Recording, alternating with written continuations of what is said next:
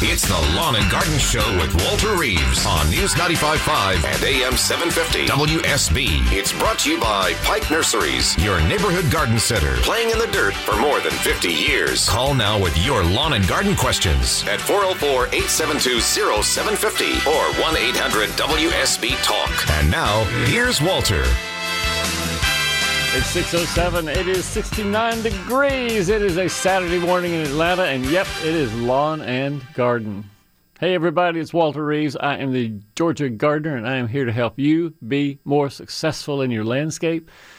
And all you have to do if you have something that's unsuccessful is to give us a call. It's easy. You heard the number a minute ago, 404-872-0750. Dial those numbers and talk to Ashley for a minute and get your call sort of straightened out as what you want to ask. And here we are to answer whatever puzzle you have in front of you. It doesn't matter if you're a first-time gardener, last time you gardened was 20 years ago, or if you have some strange phenomenon that you want to describe and let me know what it is, or if you don't know the name of the plant that you're trying to ask about, that's okay. We'll figure it out. I know a lot of plants, and you can sometimes ask questions. It'll help you to figure what you have. And if you have a disease or a bug or something like that, then all you have to do is give me a call, 404-872-0750. Or if you are on Twitter, log into your Twitter account and pose a question. Just put the hashtag AskWalter in your Twitter message to me, hashtag AskWalter. And Ashley will keep an eye on my Twitter account, and if we find one in there, we will read it out and answer it over the morning. So you'll get your questions answered by Twitter or by radio. Again, 404-872-0750. And one of the things that I want to talk about is the three just in the past 4 days now, email with pictures of little red bugs. Just it looks like 24 little red bugs that look basically like a big ant, but they're not ants. You can tell they're not ants. They're big and they're red, and 2 to 3 times as big as an ant, and a bunch of them all clustered together on the underside of leaves, on the underside of a piece of siding on the side of a person's house. These red bugs are just eye-catching because they're so bright red. So the question comes from the people who email me these questions and email me these pictures of these bugs, what the heck are these? And it's another sort of thing to file away of a bunch of insects that I did not expect to survive as well as they did have survived very well over the past mild winter. And the big red bugs turn out to be leaf-footed bugs. And leaf-footed bugs are not a good thing because they are sort of like a stink bug. They have a real narrow proboscis, real long, sort of thin straw that they use to suck juice out of plants.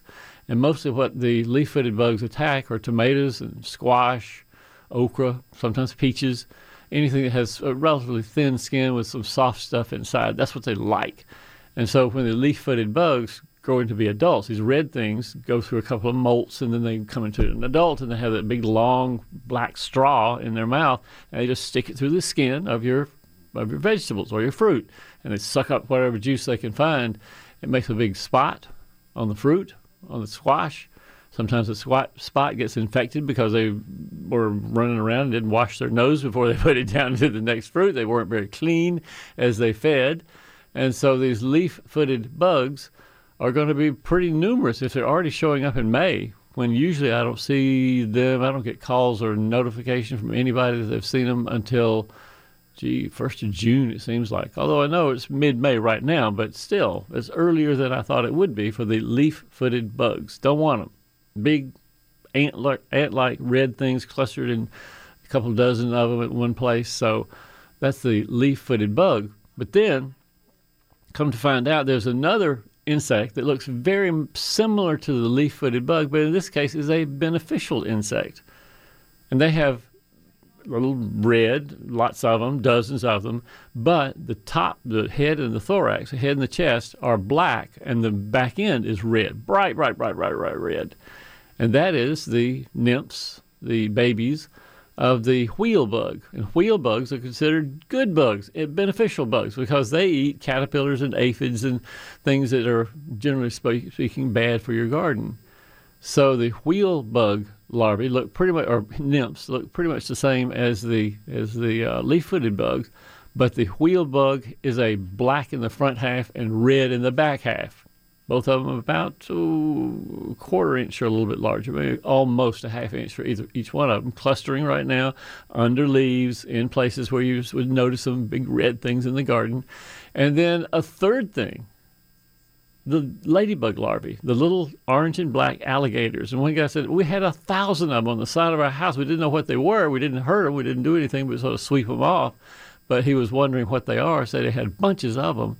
So the orange and black alligators of ladybug larvae are ladybug larvae, ladybug babies, and they eat aphids too. So nothing should be done about them, of course, as you wouldn't do with the wheel bug, because they're both beneficial insects. But it's interesting to me, just interesting to me to see these insects that hatch out in unexpected times and sometimes in unexpected places and in unexpected numbers too. And we'll deal with them as they go on through the summer. Ha! Great stuff. Love it, love it, love it, love it, love it. Well, let's go to the phones. We got lots of people calling in right now who know the number, 404-872-0750. First call, down in Griffin, Georgia. I have somebody I know named Nicole. Hey, Nicole. Mr. Reeve. How are you? Fine, you? I'm pretty darn well. It was a really pleasant week for me. I wasn't too hot and I wasn't too cold, and it was nice to be outside. Did you work outside? A little bit. Mostly the work was watering. I made sure that all the things I planted 2 weeks ago still get water because they haven't established yet. So I got my watering done most every day. You think we're going to have a problem this summer? Oh, Nicole, I don't want to say the words. Okay. We're not going to talk about that. I don't want to say the words. I went to take a walk in the blackberry patch, the wild one in the woods. No blackberry this year. Really? Did they get frozen? Well, there's none, and they came and took the big wood, so it changed the environment big time. But I came back with tick, Mr. Reed.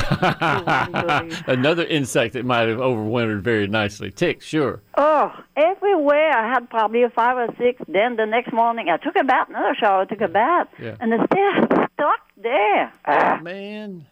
Oh, yeah, this year is going to be incredible. And the mild winter, in this case, is, I think, to blame for it. And there's not a lot of, I guess, increase in fire ants because fire ants just reproduce so rapidly. But ticks, if they don't freeze during the wintertime, there they are, waiting to take a little ride on you when you walk through the woods. Oh, yeah. How many times did you cut the grass last year? Did I me personally cut the grass? Yeah. None. Well, I cut mine twice. But the little boys down the street that I hired to cut my grass, they cut it every 2 weeks, every 10 days usually. But the little boys down the street that mow my grass, they mowed it a lot last year. Do they have an irrigation system? No. But I have St. Augustine grass lawn, and we fertilized, I'm thinking 3 weeks ago. It was just before one of the rains. I was so proud of myself for getting the fertilizer out before it rained.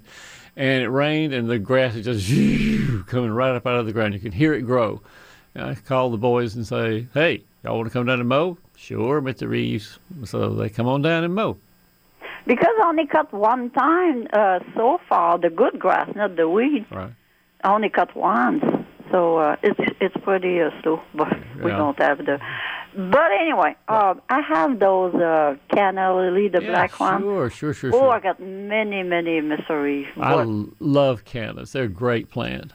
It's because they show and they give you the height, that you need here and there and everywhere. And their color, too. Cannas, I think, are remarkable because you have the regular plain green that we've had for 100 years, and then you have the green and white variegated leaves, and then you have those purple red, which are really interesting leaves that come up, too, of different varieties of canna. So you can use them in different places if you need something just green as a backdrop or something colorful as a backdrop with flowers in front of them. They have the red foliage. Great plant. Yeah, I have them. But where I go, they come back every year, but this man's got some alongside the water, and they don't have no worm. It's because we don't give not enough moisture, you think? Now, what did you say? Who has it beside the water? This man that I go, they live on the lake, and those canna, they come back every year. Yeah. But they don't have the worm, the worm that spit out and put the canna leaf all together? Oh, the leaf roller. Yeah, leaf roller. What do we do with those? Well, as a matter of fact, I can tell you something based on Miss Ashley Frasca in the other room here. About 3 weeks ago now, Ashley had her little cannas in front of the house that had just unrolled the first leaf. And the first leaf on her canna had big bite marks in it. And she said, "What's going on? What chewed up my canna?" And I did a lot of looking around to see how to identify which bug had done it. And it turned out it was the canna leaf roller, just as you're talking about. And I found out that there are two of them. There's the larger canna leaf roller and the lesser canna leaf roller. And so right now, if they roll it up real tight and there's lots of caterpillar poop inside, that is the lesser canna leaf roller. And if they simply roll it up and don't have any poop inside, that is the larger canna leaf roller. So when we unfold the leaf, do we get the worm? You should just, the couple of worms in there for the lesser roller, which I think is the most common one. Just flip them out where the birds can find it, let them eat it. But it's not a mistake to let them down. They're not crawling back up. No, they won't crawl back up. They're not very mobile. Okay. They got their eggs were laid by their mother on the leaf, and they hatch out and roll the leaf up together to provide shelter. And then once you unroll it with your thumb and flip them out where the birds can get it, they cannot get back up into the plant. Because I'm thinking those are aquatic plants, isn't it? Well, they're semi-aquatic. Canna can take a lot of moisture, and I think that's next to a lake, as you point out. I think that'd be a great place for them. Well, they don't have no worm there because I'm thinking the plants get enough moisture to defend it. Maybe so. Some years are good for the canna leaf roller. We have hardly any anywhere, and then some years I get lots of calls. My cannas are all rolled up tight. Yeah. Well, we got to think about the tragedy that happens in gardeners' lives. Their cannas don't look so good. Oh, it's wonderful talking to you, Nicole. I got to go, but it's great talking to you this morning. Enjoy your day. Enjoy your day as well. We'll see you soon at 6:18 at News Talk WSB. This is Scott Slade, host of Atlanta's Morning News on News 95.5 at AM 750 WSB. We'll be covering breaking news, Kirk Mellish weather, and traffic red alerts through the weekend. And the Southeast's largest news team is here for you first thing Monday morning when you head back to work. News 95.5 at AM 750 WSB. Now back to Walter Reeves, the lawn and garden advice you need.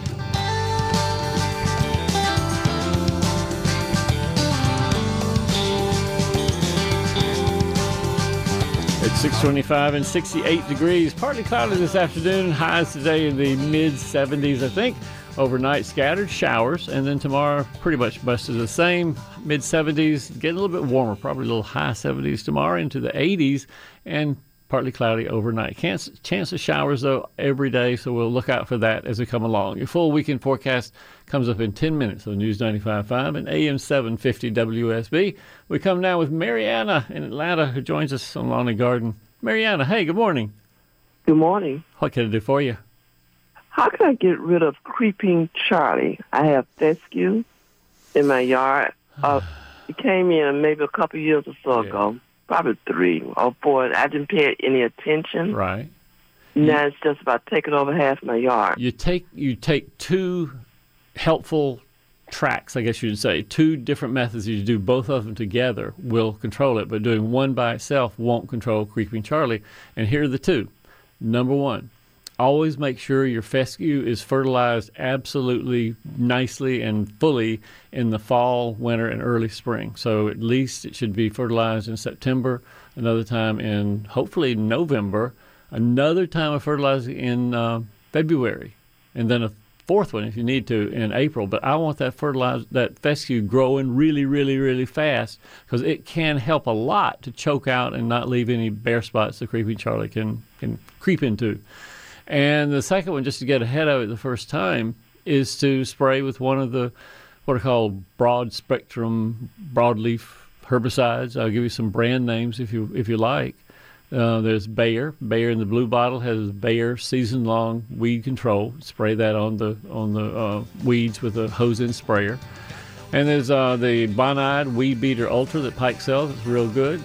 Bonide Weed Beater Ultra, and then the Ortho Weed Be Gone Max. All 3 of those have good, solid broadleaf weed control ingredients in them. And they'll control Creeping Charlie as long as you do your part and make sure the fescue is really growing rapidly. The best herbicide you can have is a good, healthy green lawn that chokes out weeds all by itself. There you go, Marietta. That's what you have to do. It's 6:27 at News Talk WSB. We'll be back to more Lawn and Garden after news. Living the moon time to live it up. It's the Lawn and Garden Show with Walter Reeves on News 95.5 and AM 750 WSB. It's brought to you by Pike Nurseries, your neighborhood garden center, playing in the dirt for more than 50 years. Call now with your lawn and garden questions at 404-872-0750 or 1-800-WSB-TALK. And now, here's Walter.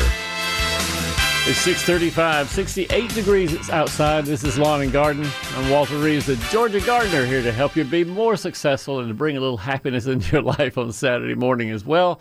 I mean, the show brings happiness into my life. Saying Ashley brings happiness into my life. Jason Byers even brings happiness into my life. We're some happy people here. We want to bring a little bit to you as well. If you need a little happy garden, answer 404-872-0750. And Jeff has been waiting patiently for us in Powder Springs, joins us on Lawn and Garden. Hey, Jeff, good morning. Good morning, Walter. Thanks for taking my call. Yeah, man, what you got? So we have triple canopy trees in our yard, so we only have one tomato plant. And the tomato plant is yellowish white leaves at the bottom, kind of working their way up toward the top of the plant. Huh. Any spots on the leaf, or they just sort of turn yellowish white and fall off? They haven't fallen off, Walter. They're just kind of whitish, yellowish. Then you said you had trees back there, so how much sunshine and how much shade is the tomato getting? Well, we moved the plant around during the day. We've got into the pot, so we moved around into the smart guy. Smart guy. That's exactly what you need to do. How big is the pot? Real big, little bitty thing, or what? It's medium size. It's a plastic pot with a cage that goes up the side. Okay.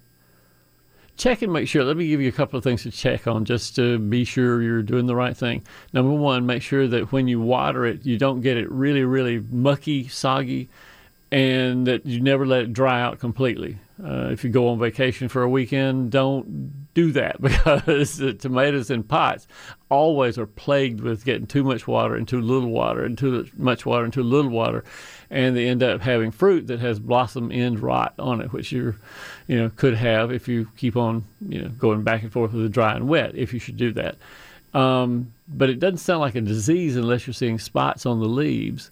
It's possibly something in the root system that you won't trouble you after a while. So my temptation, I guess, Jeff, is to say leave it alone. Let's wait another week and call me next Saturday, because I don't see anything majorly wrong with it as long as it doesn't have spots on the leaves. It may be some environmental root stem, something going on down there. Is the pot dark or white color? What color is the pot? It's kind of a brownish, medium brown. You know something I'll tell you to do right now that you could do that'll help later on in the summer? Figure a way to either wrap the pot in anything white, aluminum foil if you want to be tacky about it, but you could do anything that you want to make sure that the soil in the pot doesn't heat up during the day when the sun is shining on it, because that is one thing that'll stop the growth of a tomato in its tracks. They hate having hot roots. And so if there's some way to either shade it or wrap it or do something, and just make that a little project in your mind to get done in the next week or so. Okay, well, thank you, Walter. All right, Jeff. It's great talking to you. Thanks for calling. Yes, sir. And we'll talk to Jeff next Saturday to see if he has any other problems with it. Ralph is in LJ. Hey, Ralph. Good morning. Welcome to Lawn and Garden. Good morning, Walter. How you doing? Doing fine. What's going on? Well, we're up here in LJ, my wife and I, and we noticed the other day we had natural wood chips that we had put out, and there was like this yellowish mold growing on it. Yeah. And it just like popped up out of nowhere, and it's like mushy. And I was wondering if you knew anything about that. Yeah, my wife stepped in it. So. Mushy, mushy. Gross. Well, those of my listeners who are eating right now might stop for just a moment before you put your spoon in your mouth. It's called dog vomit slime mold. Ew, dog vomit slime mold. My wife's with me right now, so I'm repeating it so we're not on the radio. It is. Unfortunately, it is not where a dog went, but this particular slime mold is really common on wood chips. It is not an unusual thing for people who have a pile of chips, or maybe it's just redwood chips underneath a shrubbery or something like that. To see this mold bloom out is the best way to describe it. It just comes out pretty rapidly when it's moist, and then after a day in the sunshine, you'll notice, Ralph, that it will just dry up and be nothing but black dust there, which will blow away, I guess, in the wind. And it only blooms, or it only comes out in this yellow, spongy, icky form when you have the perfect nighttime temperatures, perfect daytime humidity, perfect daytime temperatures. And so you may not see it again this whole summer long, or you may see it every week. It's just hard to predict, but that's what it is. Dog vomit, slime mold. One last question, Walter. Our blueberries, it had like a moth on them last year, and they laid eggs in there on our blueberries. It looked like a little moth, a little brown moth. Yeah. What would you do to treat them? The easiest and most organic insecticide is called spinosad, and rather than tell you anything more about spinosad, I will say the brand name is the only one I can find. It's called Captain Jack's Dead Bug Brew. Captain Jack's Dead Bug Brew. Just remember, Captain Jack will come bring your blueberries back, I guess. So get your Captain Jack and spray it on the blueberries whenever you feel like insects are going to be a problem, and that kills the moth and kills the worms that are eating the blueberries. Awesome. Listen, you have a great week. All right. Bye-bye now. You too, Ralph. See you soon. Great. You, sir. 41 minutes past the hour. That was funny, wasn't it? Yeah, it was sort of funny. I have pictures of that. I show it to master gardeners all the time. And I just love the reaction when they see this yellow, foamy stuff just boiling up out of the wood chips. That's exactly what it looks like in the first place, but what it is in the second place. Mike is in Dallas, Georgia, and here he is on the air with us. Hey, Mike. Good morning. Good morning, Walter. How you doing this morning? Doing great. What you got? I'm getting ready to go down and see my friend Mickey over there at Pike. Yeah. And I got a question for you. I have some hostas that I've had for a few years. Yeah. And they're beautiful plants. They're going good. Can I split them and plant them someplace else? How tall, big, wide? How big are the leaves? Tell me more, Mike. Yeah, they're pretty big. Every year they get pretty big. Yeah. I'm tempted. It's right on the edge right now, being a little late to be dividing hosta. The best time to divide them was back when the leaves were first coming up out of the ground, which was this year, sometime in February. If you just have to, because you feel like I've got to get these split up and I need to move some broadleaf things over to this part of the landscape, I need something else. I can split my hosta and use them in both places. You can, but I will tell you to be very careful not to do much root damage to each half. If you split it, if you have half one plant, half the other plant, just be careful not to damage the roots very much. Be very careful to just slice them apart so you don't just rip everything apart, and plant them, and be pretty attentive to watering. Keep an eye on the leaves. If they start drooping at the ends, then it's time to water the hosta so it doesn't dry out as it is growing another root system. But yeah, you could divide them now if you're careful. Okay, great. Now I've got one more question for you. What's that? We bought some blueberry plants that are producing, and my wife wants to put them in big pots. Okay. Can they grow in pots? Yeah, it's a big pot. It can't be a little bitty pot, but I would say something comparable to a half of a whiskey barrel would be big enough for a blueberry. That said, it'd be great to prune it every once in a while to make sure it doesn't get really big, because some of the blueberry varieties, Mike, they get 6 feet tall, 5 feet wide, and that is not going to fit into a half whiskey barrel. On the other hand, if during the fall, after you have the blueberry fruit have been harvested, if you pinch the ends of the branches every once in a while just to keep it from getting too big and too tall, then you can keep it at a size of 3.5 feet high and a couple of feet wide, and that would be about the right size that you want in a half whiskey barrel. Okay, well, thank you very much, sir. Nothing to it. Nothing to it, Mike. Thanks for calling again. Bye. 44 minutes past the hour, and Mark's in Smyrna, and let's join Mark and see what he has to say. Hey, Mark, good morning. Hey there, Walter, good morning. What you got? So I take pride in taking care of my own yard, not paying anybody else to spray or anything. I follow your Bermuda schedule. Yeah. And I put down one of those treatments for weeds with a hose. Yeah. and I pretty much killed everywhere I spread it. Oh, man. Yeah, and for some reason, it didn't matter on one half of the yard, I think because I didn't mow it for a while. And in the front, I mowed it 2 days later, and it browned out everything pretty badly. So it's been a week or two. And I've got my wife's family coming in town in about a month, so she would rather not have it be brown, but I'm trying to see if there's anything I can do. Do I need to go get sod or tear it up and plant some seeds under it? One of those patch things? What do I do? I will note that there are some of the weed control products do say something like, do not use in very hot weather, do not use in certain conditions because it will make the grass turn yellow. And Bermuda is one of the grasses that turns yellow. They do get pretty affected by how it's applied and when it's applied, that sort of thing. So, yeah. If you get down on your hands and knees, can you see any of the green Bermuda growing, or is it completely dead to the ground dead? In some spots, it's very, very thin, but in a lot of spots, it's totally dead. You can pull the roots right up, and it's gone. Okay. Well, you go the fast route with sod, the fast and expensive route with sod, or you go the slow and probably won't be sprouted by the time your friends get into town with seed. It's less expensive, more inexpensive. So you and the wife look at your wallet and say, what are we going to do, honey? Are we going to put sod down or are we going to put seed down? I'm not sure the seed will be green by the time the people come to town. Okay. And if you do seed, what do you just like poke holes and then pour some seed in like a aerator type of thing? Yeah, you get an aerator would be great. An aerator would be terrific. You go out there and roughen up the soil real good. And frankly, if you wanted to do just as fast as possible to do it, I would get a rake. And just go out there and rake. Just make the soil really rough and lots of grooves in it from the rake tines. Spread the seed very thinly. It'll say on the label how many pounds of seed per 1,000 square feet. So spread it very thinly and then go back afterward and take the rake with the backside. The tines will be upward and just the backside of the rake and sort of smooth the ground in so that the seeds are in really good seed to soil contact. And when they really touch each other nicely and you water, they're much faster to germinate than if the seeds are just right on the top of the soil. So you try to get it a little bit covered with the rake and patting it down with the back of the rake and then water it appropriately to get it to come up. Do you put dirt over top of it? You don't have to. That's why the rake idea, use the back of the rake to sort of smooth things down. That gets the seeds in good contact that way.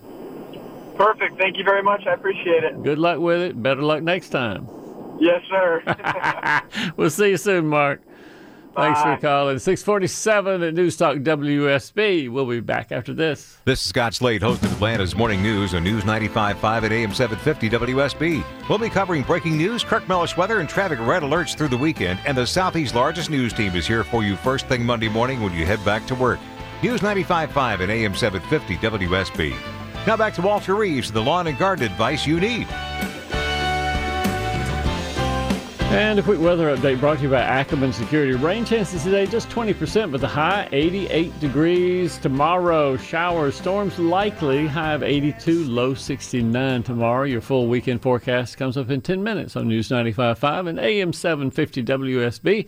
On Twitter, we get questions on Twitter this morning. Remember, you can send me a message. Ask Walter. Hashtag Ask Walter. Ashley, what has been asked of Walter? On Twitter, Whirlybird sent you a question. Says, Walter, about a homemade weed killer. I've heard vinegar, dish soap, and either table salt or Epsom salt. The recipes go either way. Which one's correct? Neither, because honestly, you'll get more damage to your plants. And I know it's marketed as a herbicide, not marketed, but just passed around over the fence from neighbor to neighbor as a herbicide.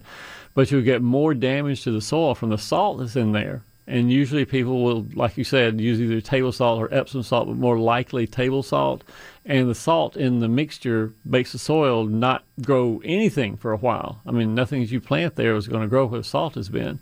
And the dish detergent sometimes can strip off the waxes on the leaves, like anything would strip the waxes off the leaf, but it just is, it's not a great idea, I think, to spray dish detergent and the chemicals in the things are in it. It's not the same as a soap, remember. Dish detergents are not the same as a ivory soap you use on your hands, and they're a little more caustic to plants than you really would like to spray in a garden.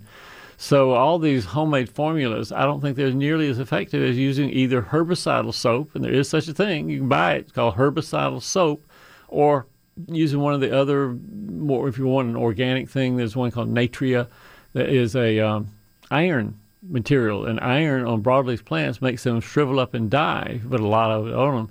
And for grasses, it makes the grasses grow like green, great, wonderful. So the iron herbicides can actually kill broadleaf plants in lawn without hurting the grass. So did you say herbicidal soap? Herbicidal soap, yeah. And the way that you can see it say on the label herbicidal soap, or it'll say something like ammoniated salts of fatty acids. When it says ammoniated salts of fatty acids, that says that is a herbicidal soap.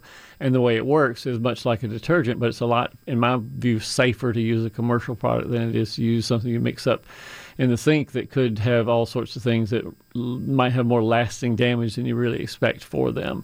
I'm a real strong believer. Get the commercial insecticidal soap, get the commercial herbicidal soap.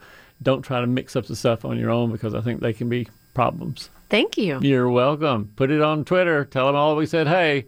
It's 6:56 at News Talk WSB. We'll be back to more Lawn and Garden after news.